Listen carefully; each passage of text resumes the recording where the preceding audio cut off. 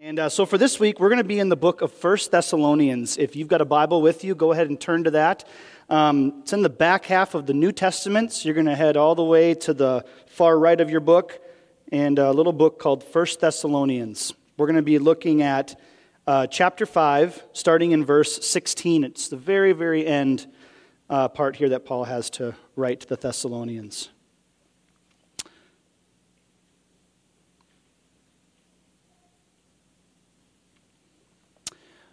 Well, what is the will of God? There's only a few passages in the Bible that specifically state the phrase, "This is the will of God for you." So, living this way that God has for us, and where he speaks this in the Bible, is us living out God's will. Now, the context of today's verse is that this will that God has for us is to be done always, to be done continually, and to be done in all circumstances. So if we're going to do something always, continually, and in all circumstances, this will need to be something we do as a lifestyle. It will need to direct who we are and how we live. So the good news for today is that you and I, according to the Bible, can live in the will of God. And God wants us then to be people who, and let's go ahead and look at the passage here. It's very short. It says, "Rejoice always, pray continually, give thanks in all circumstances, for this is God's will for you in Christ Jesus." Now, for some context, this verse, the Apostle Paul is writing to these people in the Greco-Roman world called the Thessalonians. They lived in a city called Thessalonica. And it was written to a church that was not living in prosperity. They were not living with notoriety, fame, or comfort. It was written to a church who was enduring persecution, and they were enduring trials. Early in Acts, Paul, his partner Silas, and their disciple Timothy first visited Thessalonica, and they encountered threats and a mob who tried to kill them because they were accused of defying Caesar by proclaiming Jesus as the one true king. Now, after leaving the city, this little church pops up, and Paul becomes very concerned for the Thessalonian church. And so he's concerned that they may fall due to their persecution that they were facing. And so he sends Timothy, his disciple, to go visit and to encourage them. This letter we read here is Paul's encouragement back to the church after hearing the good report from Timothy that the Thessalonians were holding true and they were standing firm in the gospel. The central focus of this book is about the eager expectation for churches everywhere for the return of the Lord and how they are to live as the church as they wait for God's return. So, here's the question for this morning. How do we do this? How do we live like people who are joyful, prayerful, and thankful? Now, this part right here of the sermon, bear with me, is going to be the bad news part of the sermon, okay? So just bear with me as we walk through this. I want you to think about this. Here's a question for you to think about on your own. Are you a person who is looked at or would be described as joyful, humble, and thankful? Is that how your spouse would describe you if asked? Describe your husband or describe your wife to me. How about your kids or your grandkids?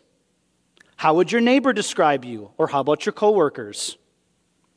Because here's the truth. I don't think if asked about me in my life, if that's the first three words people would say forth to describe me. If you ask my wife or my kids, describe Jared, I'm not sure joyful, prayerful, or humble, and thankful would be the first three words out of their mouth.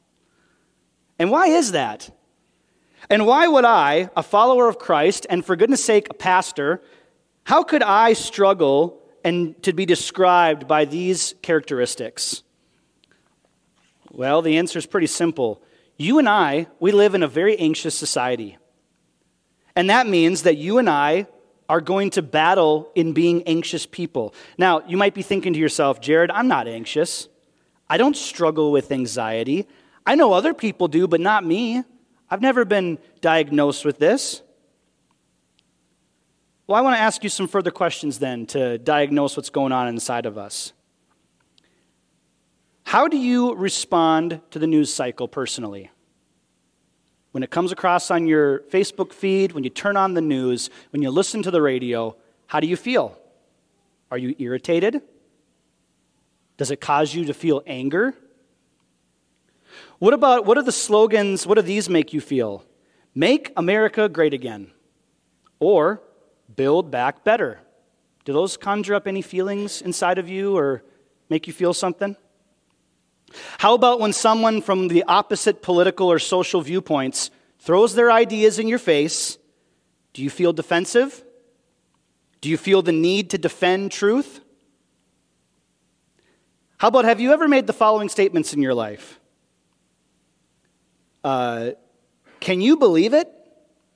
How could they? How about back in my day? How could anyone be so stupid? What are they thinking? Let's turn in another direction. Do you ever feel tired and just angry at life in general? Because our lives consist of running from activity to activity. We struggle with feeling the need to meet everyone's expectations. Everyone from our boss to our coworkers, to our customers, our friends, the expectations of our neighbors, and then even the expectations of our spouse or our children or grandchildren. We work hard every day at our jobs with people that frustrate us. We feel the need to keep up on a news cycle that's constantly angering us. We witness and engage in angry social media conversations around politics and culture, and we find ourselves even outraged by the back and forth of the rich and the famous on Twitter, and decide who do we align with and who are we against. So after all that anxious, angry life that we live, here's the question we're left with, and it's the title of the sermon today. So what now? And I want to read for you a little excerpt from a book by a Catholic priest. His name is Henry Nouwen. He's since passed away, and from this book, it's called The Way of the Heart. Henry Nouwen is writing specifically to pastors here concerning what happens when their identity is in the things apart from God. But there's something in here for all of us, so listen as I read this. Henry says, the two main enemies of the spiritual life, anger and greed. They are the inner side of a secular life, the sour fruits of our worldly dependencies. What else is anger than the impulsive response to the experience of being deprived? When my sense of self depends on what others say about me, anger is a quite natural reaction to a critical world. And when my sense of self depends on what I can acquire, greed flares up when my desires are frustrated. Thus, greed and anger are brother and sister of a false self, which is fabricated by the social compulsions of this unredeemed world. Anger in particular seems close to a professional vice in the contemporary ministry. Pastors are angry at their leaders for not leading, and angry at their followers for not following. They're angry at those who cannot come to church or are not coming, and angry at those of whom do come coming without enthusiasm. They're angry at their families who make them feel guilty, and even angry at themselves for not being who they want to be. This is not an open, blatant, roaring anger, but an anger hidden behind a smooth word, a smiling face, and a polite handshake. It's a frozen anger, an anger which settles into a biting resentment and slowly paralyzes a generous heart. If there is anything that makes the ministry look grim and dull, it is this dark, insidious anger in the servants of Christ. Have you ever felt frustrated with your church, or frustrated or disagreed with a pastor or an elder or a leader? Everybody's felt that towards their church? Can I tell you a little secret? Pastors have felt the same thing against you.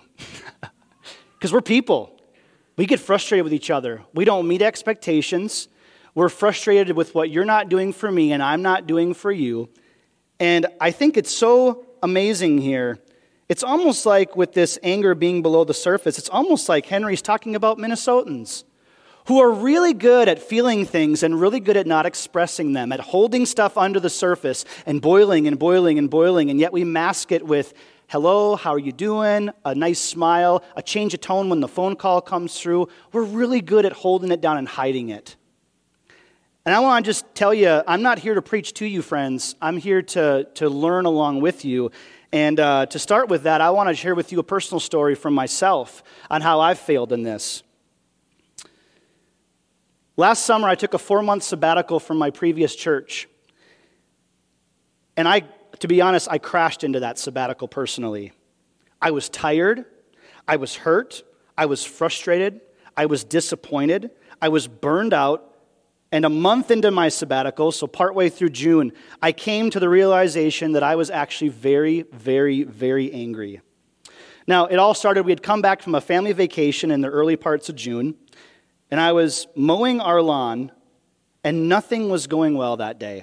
We had multiple quality lawnmowers that just weren't running that day. And so on this hot, sticky, gross summer day, I was resolved to pushing around a junky, tiny little push mower that doesn't work very well, round and around my yard, in the hot. For whatever reason that day, I didn't put anything in my ears, music or a podcast or anything to distract me. And so as you're left with your thoughts, and you're left with those stupid lawnmowers and whatever those are, then all the other thoughts start to come in an hour into this. And every time I went around the house, just more frustration, more anger, more self-loathing. As soon as the yard was finally done, I was at my end. I sat on a bench in our yard and I sobbed. I had hit my edge. I had nothing left to give. I had no more energy or passion to give the Lord. I was clean out of answers for him. So my wife came out and was talking to me that afternoon, and she encouraged me to take a personal retreat for a few days and clear my head. So I took 4 days, and I took a camping trip on my own out to Itasca State Park. I'd gone out for the first day and didn't do a very good job of connecting with God. It's pretty easy to stay busy and to keep yourself going. And the Lord wasn't going to stop with that. He had something to show me. So on my first night, I had come back to my campsite late at night, drive up to where my circle was, where my campsite was, and there was orange cones blocking off the road. So I moved the cone and drove through, came into my camp circle, and every single campsite had been vacated. It's kind of freaky at 11:30, midnight at night, Drive up to my campsite, go to my table that's in there, and there was a little note on there from the Park Service. Can you please call the Park Service? Oh, man. So, grabbed my stuff, jumped in my vehicle, drove my car up. I tried calling. No one answered. It's late at night. They're closed. I slept in my vehicle that night at the parking lot at the front of the camp. Of course, didn't sleep very well and woke up at 4:30 in the morning, wide awake, ready to take on the day, get answers. But wouldn't you know, the Park Service doesn't open till 9. So I'm left here with no answers. I assumed it was something to do with bears, and it was proven true. Bears were in that area eating stuff and causing trouble. So I had time to blow. And I was sitting in my car stewing and frustrated, and I had remembered a text from a friend of mine who had shared a little excerpt from a book, and it was this one that I had just read to you. And as I put it into my car and was listening to the audio book, the part about the boiling anger that lurks in a pastor underneath the surface, it broke me. I was sick of people. I was angry with government and those in corporate power following the events of the pandemic. I was angry at the media with what I saw as agendas and dishonesty. I was angry at those that didn't see things my way. I was angry at those I worked with on staff. I was angry at my congregation, those who attacked my leadership decisions over the past few years. I was angry at those who had left our church and those who voiced their opinions and did nothing to help us. I was angry. In bringing me to that point, the Lord left me, though, with this question. So what now? Have you ever felt like this before? I would guess that we've all felt this at some point towards someone or something. You see, my identity had been boiled down to what I could do for God and what I could produce for Him, the problems I could solve, the people I could impress, and the ministries that I could build. My identity was found in being right, in having the answer, in being impressive and respected. And what it left me with was anger. So what speaks into your identity this morning apart from Christ? Is it your professional success or your earnings? Is it your accomplishments and the notoriety that it brings? Or how about how well your children behave or how well they exceed in athletics or academics? Is it found in the approval of your friends, the approval of your boss or your coworkers? Or maybe your identity is found in being right, winning the argument, or proving others to be wrong. Well, I'm sorry to say that it doesn't stop here. The problem doesn't. It gets actually even worse. Because naturally, our response to this state of our anger is pride over our anger. You see, we tend to feel proud that we see the truth, that we can see what is wrong, and that we're justified to be angry over the evil, over the bad people, the bad ideas, the bad culture. Our anger feels justified because we usually think to ourselves, these people have unrealistic expectations of me that I can't meet. Those people are bad. Those people are evil. And then we go on and think to ourselves, good for us that we see it the way it really is. And then we also go off and we look for other people who see it the same way that we do. You see, that's how I felt. I found comfort in finding others that shared my anger and outrage, and we could be really proud of ourselves. And we could be self-righteous because the fact is, we were angry on behalf of God.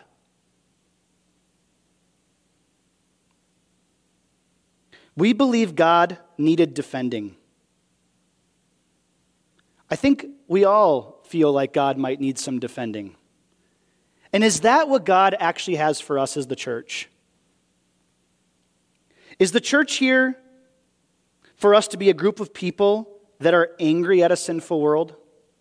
Is the church here to tell the world just how messed up it really is? Well, the truth of the matter is God doesn't need anything from us.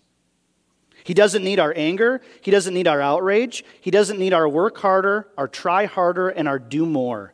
He doesn't need our anxiety, which is masked by what we would call zeal and commitment to the cause. We can try to rationalize and justify it. Because here's the reality, none of this is good for our soul.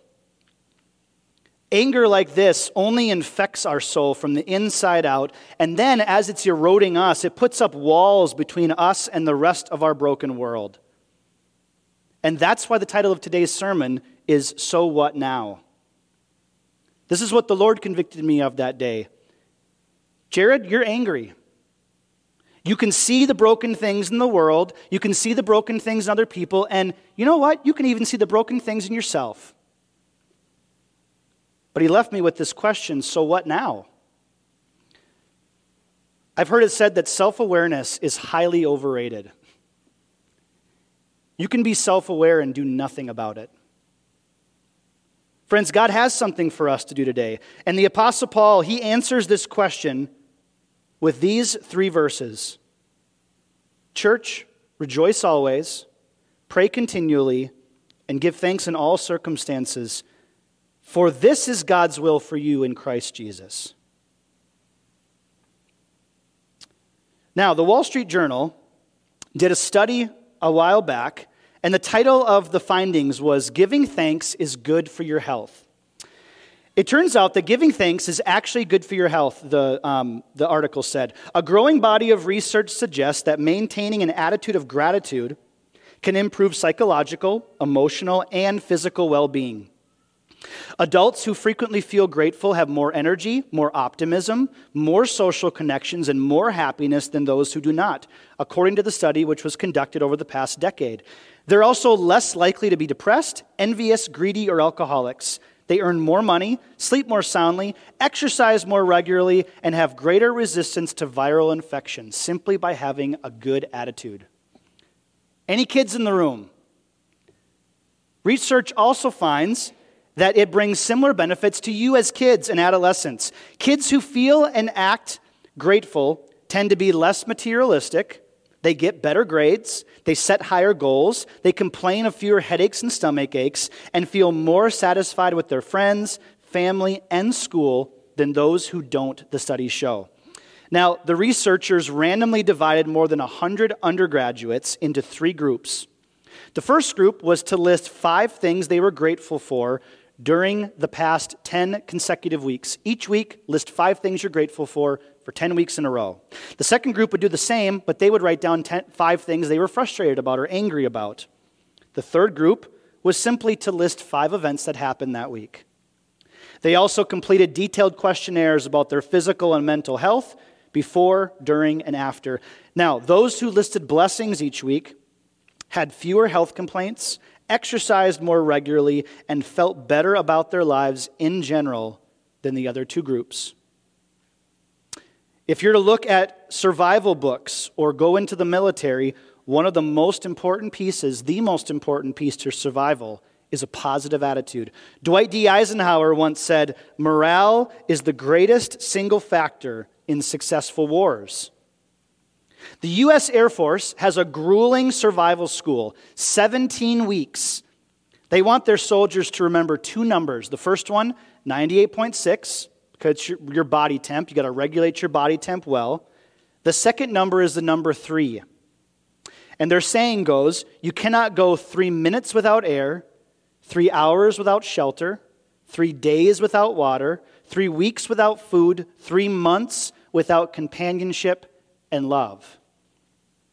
Now, the one I left out, you cannot go 3 seconds without a positive attitude and hope. And this is coming from the U.S. Air Force grueling survival school. In sports, we talk about this as momentum. Momentum is the positive outlook of feeling victory, and it transfers from one team to the next. The team that wins is the team that holds on to momentum, or the team that is behind and grabs a hold of momentum and doesn't give it back and rides it to the finish line. So Paul writes that we are to be people marked by joy, by prayer, and by thanksgiving. And even, friends, in the general world, the secular world, look at how God has made it all. Even there it proves that we need this, that God has built us not to be angry, but to be something else. So I want to take a moment and I want to break these 3 pieces down. Because we can say, be joyful, pray, give thanks. Jared, how do I do it and how do I give it away? Let's tackle that here this morning. So the first one is that we are to be people who rejoice always. Now, the Greek word for always is pantote. Now, this word has 2 connecting words to make one. It's an every connected to a when. So the idea is when something happens, do what it was describing. So in this case, rejoice always. Paul is saying, when something happens, rejoice. And you can fill in the when with literally everything in life. When you're tired, rejoice. When you're at school, rejoice. When you're at work, rejoice. When you're at home, rejoice. When you're at the grocery store, rejoice. The Bible even says, when you are persecuted, rejoice. Jesus says that. How in the world are we supposed to rejoice always? Now, we've tried to explain this and make sense of it, and you've maybe heard the phrase, don't worry, be happy. It's a song, right? Or maybe you've heard the Sunday school song, rejoice in the Lord always. Amen. We sing it. We've tried to remind ourselves of it. Now, it feels impossible. And so people have tried to make sense. Try to lower the bar. How are we going to do this? Well, they'll say something like, this joy is something that we have to do. It's not connected to an emotion. Now, I want to challenge this by saying Jesus once said in the book of Matthew, chapter 15, verse 8, he says, "These people," speaking of the religious leaders, "these people honor me with their lips, but their heart is far from me." This is not, friends, just an external. This is not a work harder, do better, put on a good face, and get after the day with my joy. That's not what this is about. Well, so I'm leaving us with a conundrum, right? Jared, how in the world are we supposed to do this then? How do we rejoice always? There's two truths I want to share with us this morning. The first is this: joy is simply a gift from the Holy Spirit. Paul writes in the first chapter of 1 Thessalonians, he says to the believers, "You have become imitators of us and of the Lord, for you welcomed the message in the midst of severe suffering." And here's the kicker: with the joy given by the Holy Spirit. There's no rhyme or reason on how this message could have fallen on suffering, downtrodden believers. But the message came to broken people who were suffering, and they received it with joy. And it wasn't a joy that they conjured up. It was a joy given by the Holy Spirit. Galatians chapter 5 is the well-known chapter talking about the gifts or the fruits of the Spirit. And Paul writes that the gifts of the Spirit include love, peace, and joy. Joy in all circumstances, friends, is literally a miracle and a gift from God. So the question this morning is, have you ever asked for it? Have you ever prayed that you would receive this supernatural joy that comes from finding your identity and being a child of God, the perfect King, the King of Kings, and the Lord of Lords? Friends, in our humanness, as we struggle to do the best we can and yet fall short, as we're reminded from the Sermon on the Mount, blessed are the poor in spirit. Those who see their dependency on God, have you come to Him and have you asked Him for a joy that only comes from Him, that supersedes circumstances and situations and supersedes everything in this world we find ourselves in? Would you ask for that supernatural joy? So first, ask for the joy, but second, you need a fuel for this joy to run on. It's not going to be a fuel that's fueled by your situations. You see, they asked a prisoner of war survivor one time, who died first in their captivity? And he quickly responded with the optimist. Optimist was the first to go. Because the optimist would say things like, oh, it's the first part of the year. Surely by summer they will come and they'll save us. The Americans will come. Then summer would come and nobody was there to save them. And then they would say, oh, surely by Thanksgiving the Americans will come and save us. But then months would go by and Thanksgiving would pass by and no one was there to save them. Then they would say, well, surely by the new year they'll come and save us. And the new year would come and no one was there to save them. You see, the optimist had no fuel to run on. There was nothing to fuel his optimism. Optimism alone will not let you succeed. You've heard this song, "The sun will come up tomorrow." But what if tomorrow is actually worse than today? So I say, that's great, Annie, but I would not bet your bottom dollar on it. There is no guarantee that tomorrow will be better. Quite frankly, it might be way worse. What's fueling our joy, friends? The message of Jesus is the reason why we have joy. Jesus, His death on the cross, His resurrection, which defeated death once and for all, that's our fuel. A relationship with this Lord.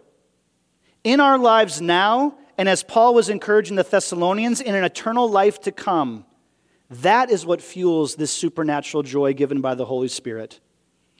God did not leave us for hell, friends.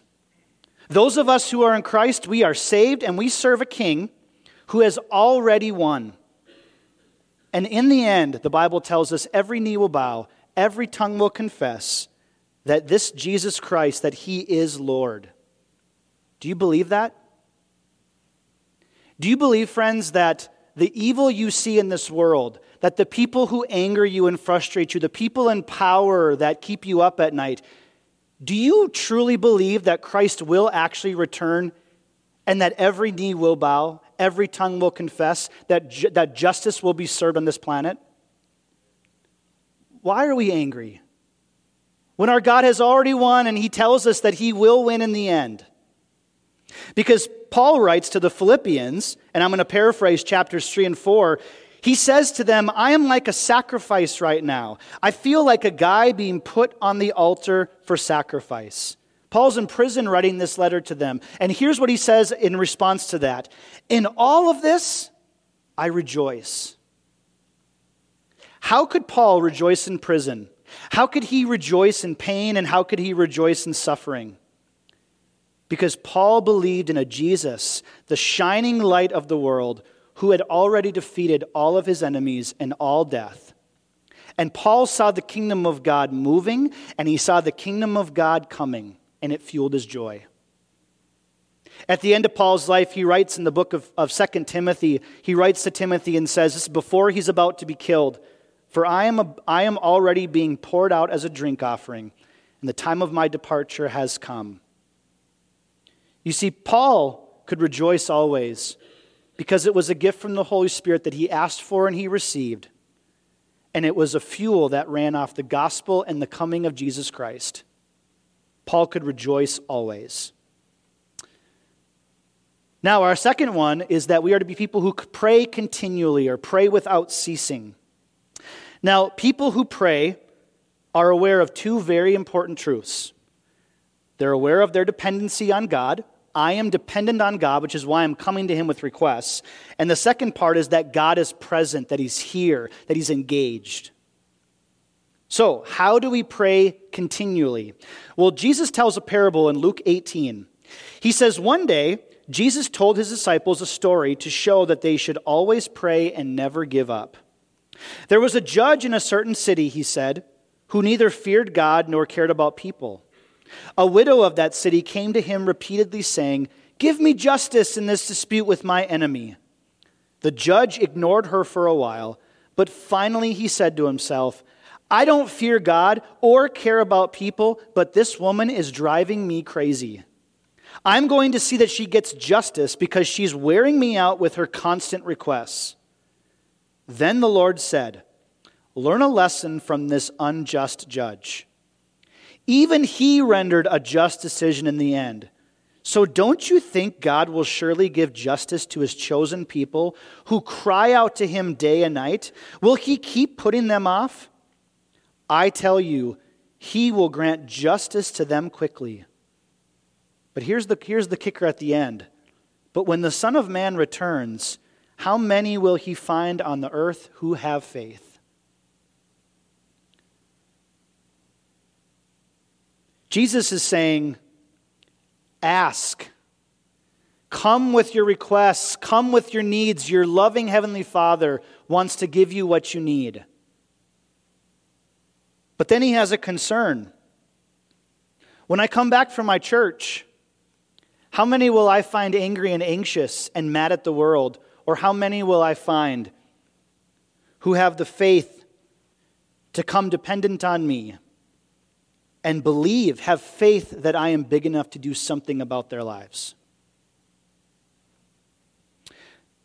Because our core problem here is that we struggle to depend on God, and we struggle to believe God is present, and we struggle to believe that God is actually working in our midst.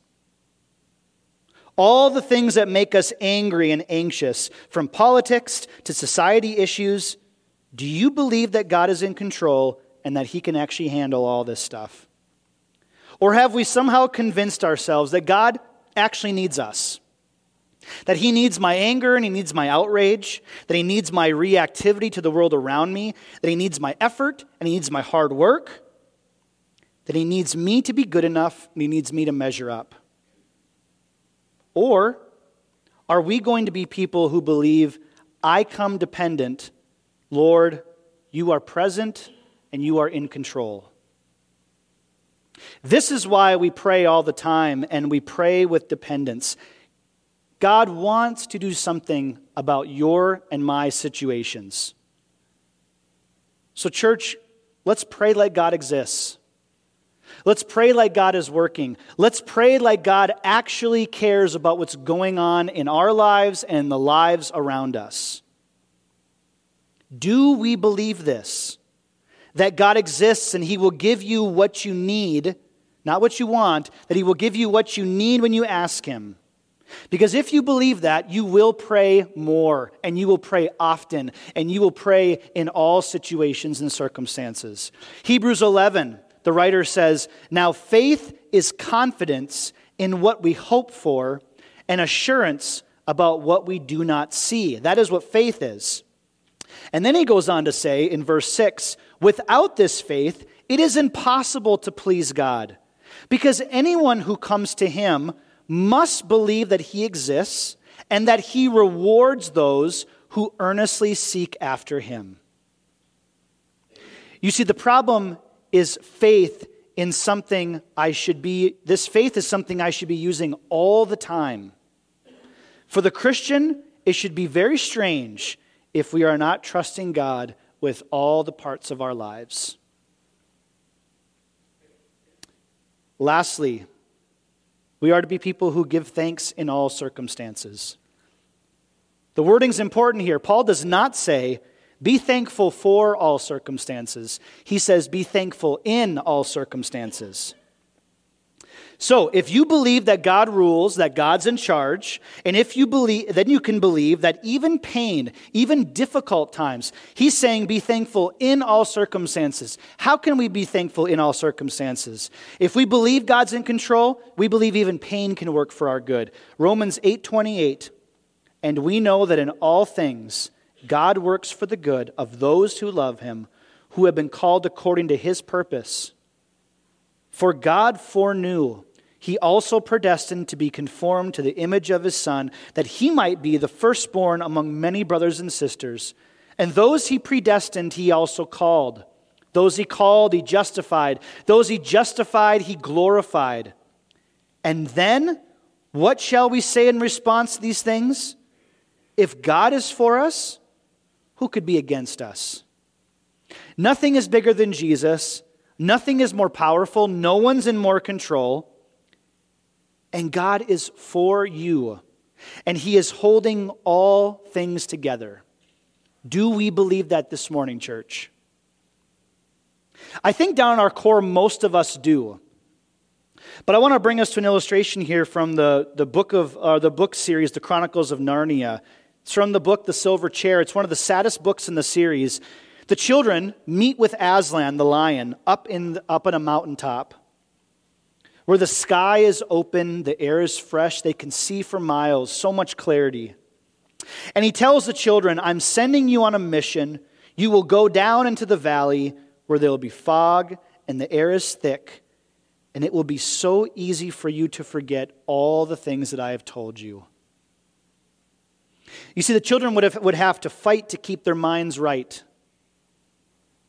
We need to fight to remind ourselves of who God is, of His character, His promises, His presence, which is always with us. This is not easy. It takes a lot of work to be thankful.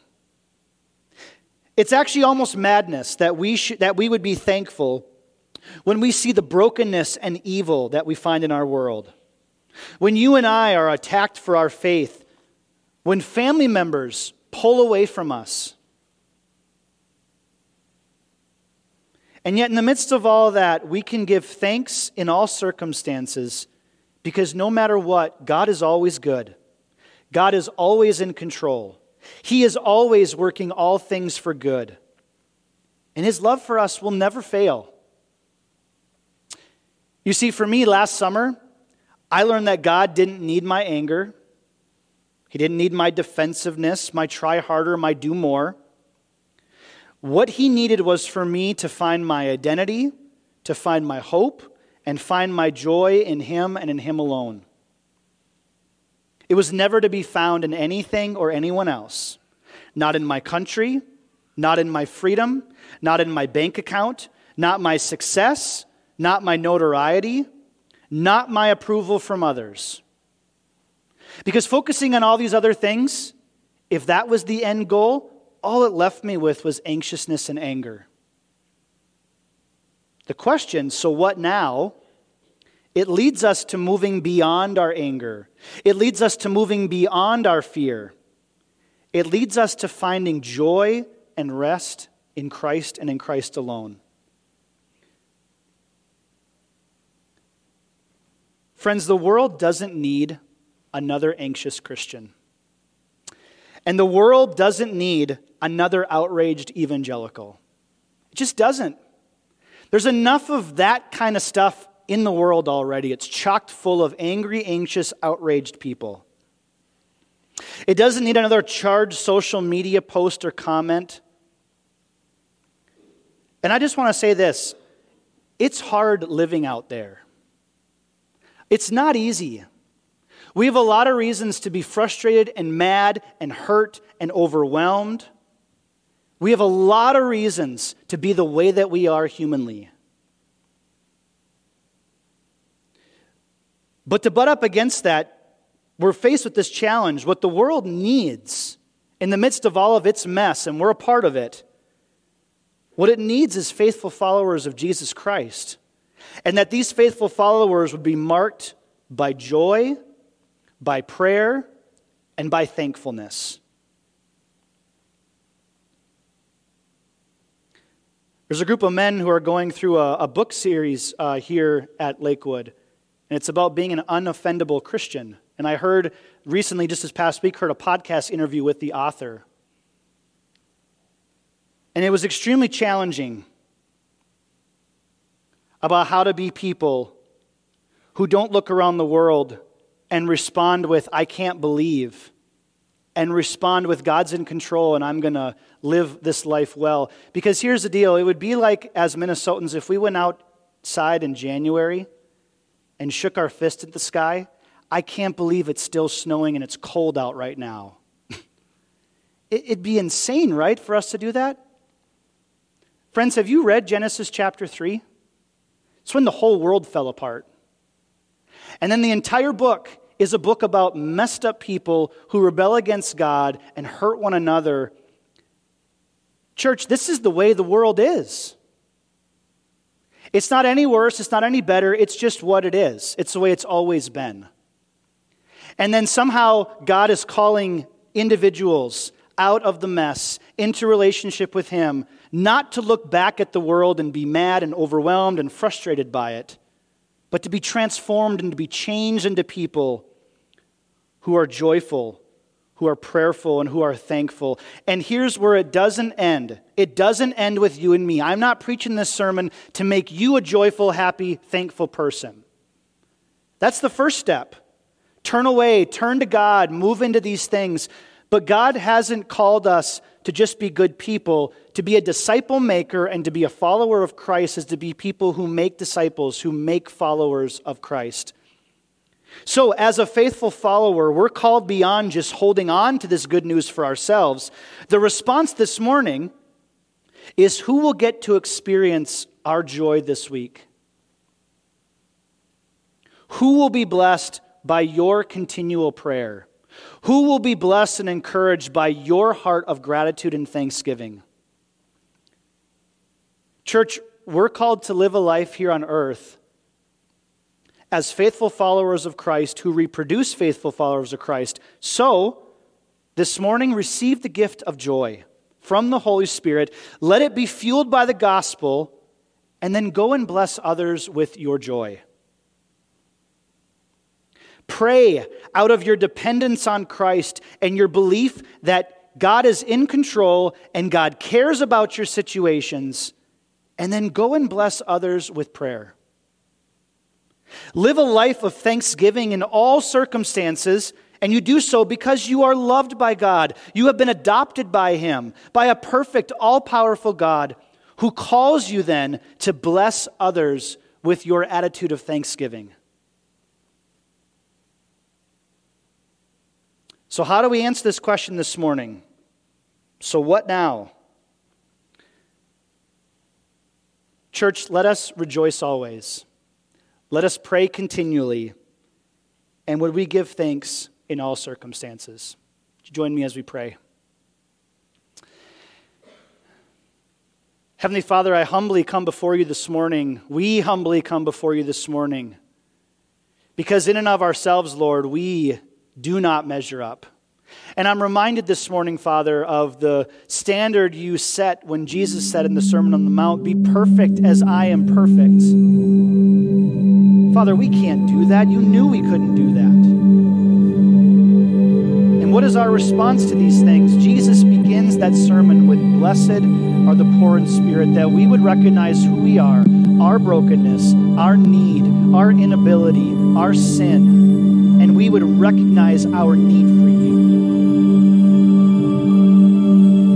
Lord, let us not be overcome by our circumstances, by the politics, by the social situation we find ourselves in, the culture. Father, would it move us to still be people who are joyful, prayerful, and thankful because of who you are and who you've called us to be. Let us see, Lord, that this world is actually a war of principalities and spirits, not a war of flesh and blood. That you would turn our eyes and our hearts, Lord, to seeing the world around us in its brokenness, in its depravity, that it's a world in need of you, and what it needs is joyful, prayerful, thankful believers who will engage it with patience and love.